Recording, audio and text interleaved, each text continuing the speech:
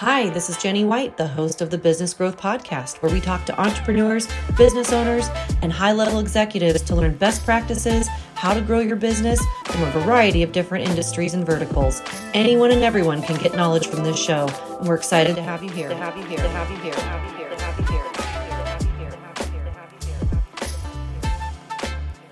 All right, everybody, thank you so much for joining us. It's Jenny White, and today we have with us Neal Goyal from TapCart. And today Neal is going to be talking to us about really cool things that have to do with e-commerce, Shopify, branding, and growing these amazing brands that he gets to work with. And I'm super excited because I get to actually meet him in person next week. And he'll be speaking at the Grow LA event the second day, correct? That's correct. That's correct. Okay, right here in Los Angeles. So with that being said, Neal, welcome to the show. Thanks for joining us. I'm super excited for you to share some of the things we've been talking about with your involvement over there at TapCart. So do you want to just start with a quick little introduction, who you are, what you do, and then I'll start asking you big questions. Amazing. Well, Jenny, first, thanks so much for having me. Very familiar with your work. You're doing some amazing things. So the mere fact that you invited me for a conversation, I'm just absolutely thrilled. That said, I'm a director of sales over here at TapCart. What we do is we launch mobile apps for brands on Shopify with the goal of helping them improve their entire retention strategy, giving an experience for their customers, allowing them to develop a deeper connection between their customers, and in the process, unlock the spending power with those customers through improved conversions, retention, LTV, and whatnot. So our goal is to essentially improve the experience that brand has with the customers, and then reap the benefits as a result of it. Awesome. So thanks so much for having me. I appreciate it. Thank you. So let's just go back to a little bit in terms of the history, how you got started, what your background is, and why I think you are, like, I get such a vibe from you that you really enjoy what you're doing. And I know that when you get to work around like smart, creative people, it just makes the day so much brighter. But how did you, like, it's like a dream job. Like, how did you get to where you're at, and how did it evolve? This does feel like a dream job. It absolutely does. It's like when you think about in some way or another, we're all selling ourselves, right? Whether it's selling ourselves in that interview, selling us to a prospective customer or a client, selling ourselves internally inside an organization, right? We're all selling ourselves. So when you think about the solution that we're offering to the base, who are we marketing to? We're selling to these really, really cool brands. Yeah. Where you're sitting in front of them, they're like, wow, these people are just 100 times cooler than I am. And that's a really fun, environment to be in, right? To be in, like, where you're on the cutting edge. And then on top of that, think of like those brands that were started on Shopify. Every single one of these brands were started basically in a garage, Yeah. right? Right. So you have these founders, these creators, these e-commerce managers and legends that have built these businesses from one or two people. And these are the people you're working with, which means you're working with some of the hardest working, scrappiest, most intelligent, innovative, build the plane as they fly kind of individuals, which makes the job so incredibly exciting, right? Because you're working with these individuals who are like, if I could only unlock 10% of that brain, I just could be an absolute genius in and of itself. And so being able to, converse with those people every day is like an absolute dream job. You're reminding me of, so at my agency, I talk to a lot of people, inbound leads, referrals, people that find me through whatever means. And I talk to everybody. And one thing I've noticed a lot of, especially with regards to e-commerce, is that it's sort of a double-edged sword. It's like, can't tell if it's a good thing or if it's a bad thing, because a lot of people, like, they get the bug, right? They get the bite and they're like, oh, I want to have a brand. I want to get into e-commerce. I want to make money while I sleep. I want transactions to be happening without me having to do anything, right? Those individuals, I feel like, that don't have a background, that don't have the understanding, or don't have the really big why, they've sort of been sold a bit of a bill of goods, and the brands that you're referring to, that, like, they do have a novel idea. They do work like excessively extreme work ethic, right? And building the plane while you fly it, it works for some people. And I've definitely seen the cases where I'm like, please don't build the plane. Please don't, Sure.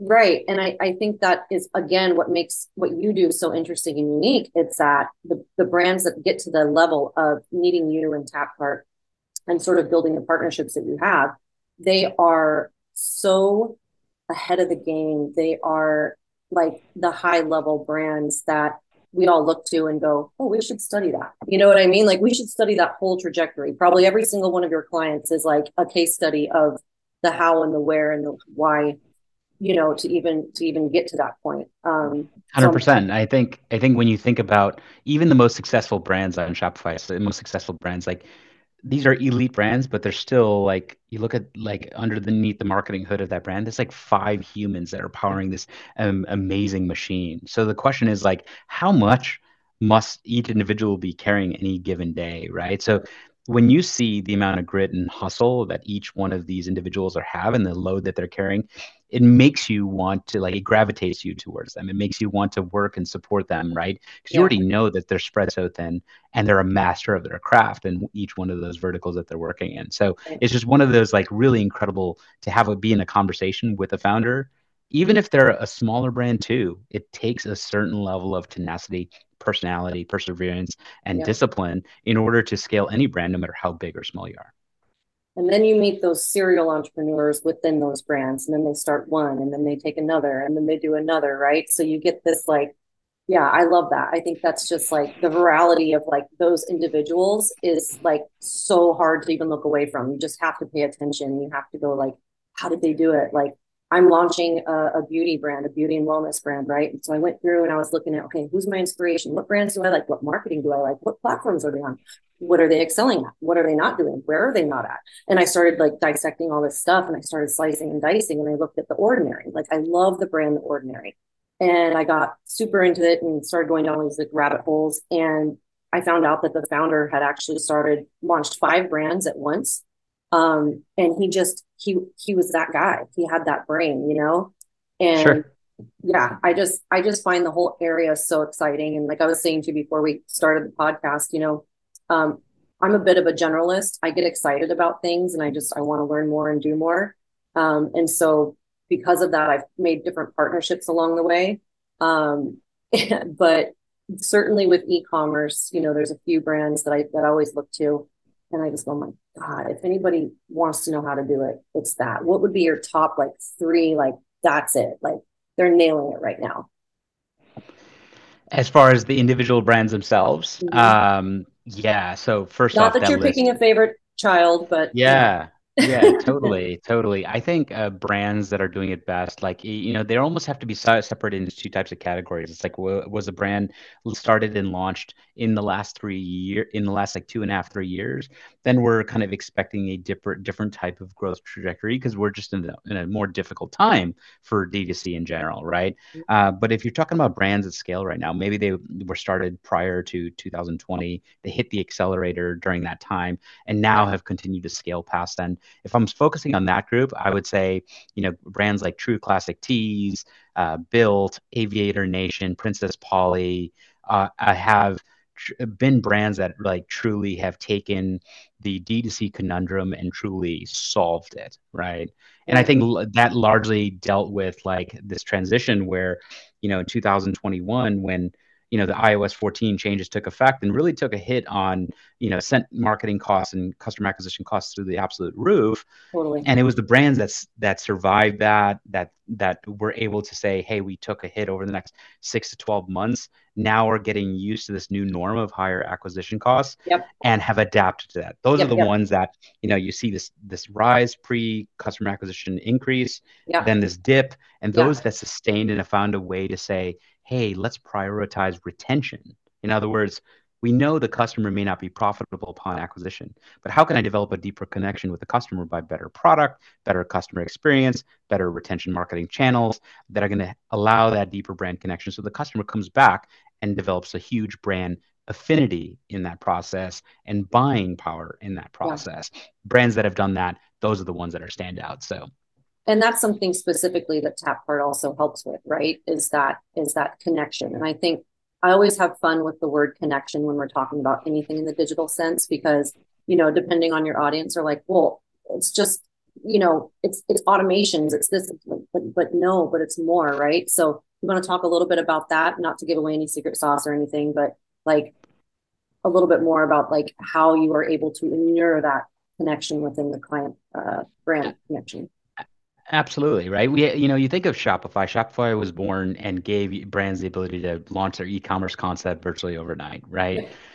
And then Super when you think about transactional, it, like, right? Like yes, just transaction, right? that's right. Very transactional. They relied on social, influencer marketing, whatnot to build that brand affinity, Mm-hmm. which is continued the case today. Mm-hmm. But the challenge is that that customer comes, they buy, maybe they buy a second time, then they never come back. Right. And that's the part where that brand paid so much to acquire them. So they're like, okay, what are different ways I can build a bigger brand loyalty? And a loyalty is not a loyalty program. A loyalty means I just get that customer to just bring that customer in closer. So when you think about a website, the website's appealing to anyone and everyone that's willing to make a purchase, right?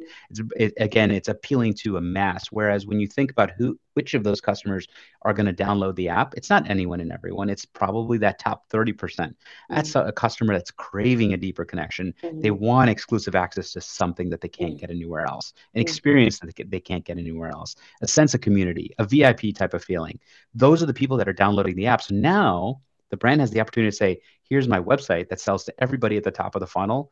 But for those that are loyal brand fans, I can bring them into this different experience Yeah. that that continues to nurture that brand connection, right? And So I think it's the concept of launching that secondary channel that's catering to a more loyal, deeper connected audience. I love it. Yeah, that's like when you actually it's more of a two-way street at that point, right? Because they're actually showing you through their behavior and through this follow through that what they want and what you can give them more of. And that's where you really do your learnings is you listen to the consumer. And then, once you've got their attention, retention and keeping them coming back to the well, that's what I always call it, right? Keep them coming back to the well.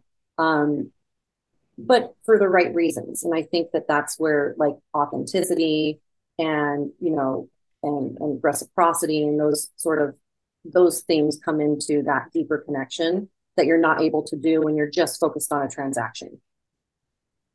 Well said. Couldn't have said that better myself. I mean, when you think about that, that's where it's like, okay, what are the different things a brand can do to nurture that, right? And it really comes down to CX, right? You have to have a top-notch product and a top-notch customer experience as Mm-hmm. that first part, right? But then Mm-hmm. retention then gets divided into like three separate funnels or pillars, if you will, where first pillar is talking about the retention tools that you can weave into your website and channels, such as subscriptions that improve retention, or loyalty programs, or membership programs, Mm-hmm. those kind of things, those tools you weave in.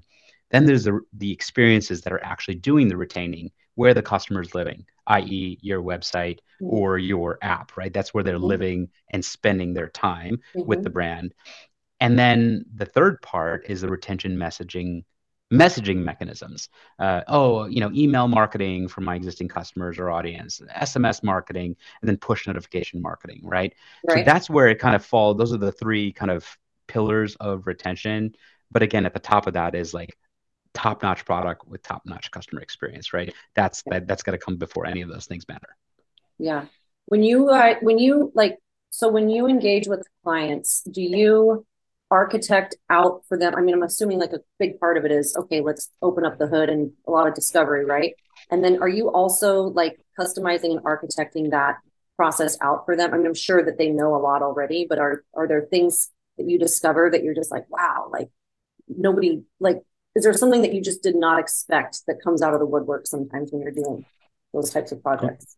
Great question. So for every single one of the merchants or brands we work with, we are architecting everything, what their retention strategy would look like. It comes with, you're right, extensive discovery. We end up becoming like a trusted advisor in that process, because this is not a transactional engagement. This is Yeah. a strategic engagement, right? Mhm. TapCart actually only wins if the merchant's winning with their app too. So we Mhm. need to understand what the before state of that merchant is before we can make any actionable recommendations on the retention side of the conversation. But you're absolutely right. That is what we do. We map out, what are those strategies that are going to help them drive the most success when it comes to retention. Mobile app is one part of that, right? But in the process of that, we're mapping out the entire retention strategy and what that looks like. And ultimately, it comes down to, I think, the part where you mentioned, like, what's most eye-opening when you look under the hood. Mhm. It's how everybody all of a sudden realizes that profits matter. Like, when did that not matter, right? Um, but now in the last 12 months, or at least prior to the last 12 months, growth at all costs. Doesn't matter what it costs to acquire the customer. Pay it, spend it, Mm. acquire that customer. It was a growth at all costs because Mhm. now, D2C brands were able to raise capital, which means profits didn't matter. They could go find capital and cash flow elsewhere.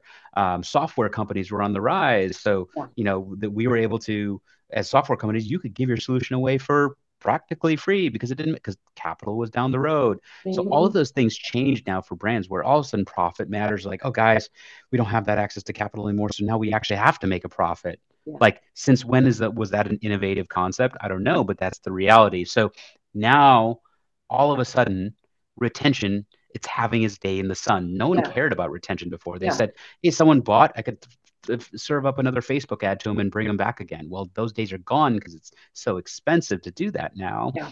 So that's where retention is finally being prioritized. And I think that's been a huge tailwind of TapCart's success. So aside from the solution, aside from what the channel is itself, it's also like you look at the other brands or other software companies in Mhm. the Shopify ecosystem, there's 12,000 apps or tools you can use in the Shopify Mhm. ecosystem. I'd say only five of them have scaled, are operating at scale, and have grown 300+% over the past 18 months. And if you look at who those companies are, they're all in the retention space. 100% of them are in the retention space because all of a sudden retention matters, right? This is such a canary in the coal mine, like this. I mean, anybody that has a brand, I hope they listen to this episode because um an e-commerce brand specifically, because we've been telling people that on the front end, on the agency side. We're like, yeah, yeah, yeah, but then what? Like, okay, you want legion, you want ads, you want whatever, right? You want traffic, you want clicks, you want all that, right? But then what? And that is the big what. And I think economically, like everything you just said right there could be unpacked into like its own episode. What was going on economically? What was going on with private equity? What was going on with VC? What was a strategy for launching? And where, how are you going to fund that? Yeah. I mean, look what's going on with software. It's freemium, users, just get right. Daily active users, da, da, da, da. Like the stats that we looked at from, from an app perspective, all of that's changed now, right? Um, it like I would love to just have a whole other conversation about that. But so one last thing I was going to ask you was you mentioned the pre-iOS and post-iOS apocalyptic era for brands. I'd love to hear your perspective a little bit more on that topic because on our side it was one experience, on your side it was probably kind of similar, a little bit more of a different experience, but like were you guys like, did you know? Guess what? I mean, we all knew it was coming, right? We knew. Everybody has their feelers out there. We all know. Okay, data Yeah. privacy, all kinds of stuff that's coming out. California actually has some of the strictest laws under SEPA. There's TCPA. There's all kinds of stuff, right? CAN spam was just the origin of all this, and then all of the other privacy restrictions and all of that. But did you guys know at TapCart and you were like, this is going to be like, did you call your investors or did you like have like a team meeting or like, guess what, everybody? Like, or were you kind of like also responding as everybody else was as it was unrolling? Yeah, so I think ours was more like as a team, like how do we respond with messaging to our brands? Because guess what, guys? You know what just happened? Acquisition is just about to get more expensive, which means retention all of a sudden matters. So Mm-hmm. it was the concept of the messaging of the owned channel, the concept of having an Mm-hmm. owned channel, email, SMS own channel, and your mobile app is the own channel, not Facebook's channel, not Google's channel, You don't own not it. like It's you not don't own yours. it, right? Yeah. So own channels didn't really matter prior to that, right? It's when that happened where own channels was suddenly a thing. So key part is at that moment, how quickly can you react and adjust your messaging to account for Mm-hmm. the concept of the own channel? I think Apple, if you look at what happened and how we adapted to that and why it was a little bit of a tailwind effect, is there was iOS 14 that sent acquisition costs to the moon, right, with the privacy changes on Mhm. Facebook. Then iOS 15 happened, which set its sights on email marketing. Email open rates for brand marketers all of a sudden started taking a hit because of the email privacy regulations that and rules that Apple had rolled out. Then iOS 16 came out and said, "Hey, you know what? Our users on our mobile device are getting spammed with SMS marketing. We need to lay down the law on that." So all of a sudden, SMS marketing took a hit last year on that with iOS 16. And then now we have iOS 17 that just hit, and all of a sudden link tracking is going away. They have their sites on Google, Facebook, and all of that. So what is the common denominator of all of this? Besides Why whack-a-mole. has well, whack-a-mole, but also keep in mind, why has it been a tailwind for TapCart? Why has it been a tailwind for a brand that had an app? Is that, guess what? All of those changes did not impact anything on the app side. You know why? Apple and apps. We are the brand's app is part of Apple's ecosystem, which Correct. means Apple is going to do everything to protect their own app store, which means Exactly. every other marketing tool is going to get deprioritized over Yes. time with Apple, unless you are. So, I mean, the real question is, are you going to roll with Apple or you want to fight Apple, Right. right? And that's kind of been the tailwind effect why TapCard has had so much success. Now, the key is plenty of brands or SaaS tools serve the retention space. The question is, how quickly do they adapt to that messaging to get Mhm. that messaging in the hands of their audience, right? And I Mhm. think that's something we did really well. Oh my gosh, fabulous. Have you seen Super Pumped, the Uber story? No, but that's on my list. Like I literally seeing it hit my Netflix every day as a reminder to watch. I watched the whole thing this weekend. It literally, you have, okay, I think it's like the second or the last episode where he gets into it. He literally goes in to meet with them and you got to see it. It's that part exactly. It's like that exact scene in that second or the last episode where he goes in and he sits down with, oh my gosh, I can't remember his name. Cook? Is it Larry Cook? Yeah. Or, Yep. yeah. And then I forget the Tim. other guys. What was it? Tim Cook. Or Tim Cook, and then I don't remember. Anyway, he sits down and it's basically like, you're not going to win. You are not going to dictate to us. We dictate to you, and I will make. They were going to shut Uber down, and they were just on the precipice of possibly going to China and all these other. Anyway, it was so interesting. But yeah, you got to watch that movie on your Netflix Okay. Okay. Now, follow now, now list. I have to. After you said that, I have to Yeah, watch that. it's bingeable. I didn't do much on Sunday. Anyway, Neal, I know you got to run. Thank you so much. I had so much fun talking to you. I literally think we could probably talk for hours. But I'll see you next Yes. week. And again, I hope this gets out in time. But he's going to be at Grow LA, which is all for e-commerce brands. It's all about, oh my God, it's like the who's who of basically e-commerce marketing he'll be speaking on stage on Tuesday. And then you can follow him on LinkedIn. And is there anywhere else we should have people catch up with you at? Hey, LinkedIn is where I'm at. That's where I live as well.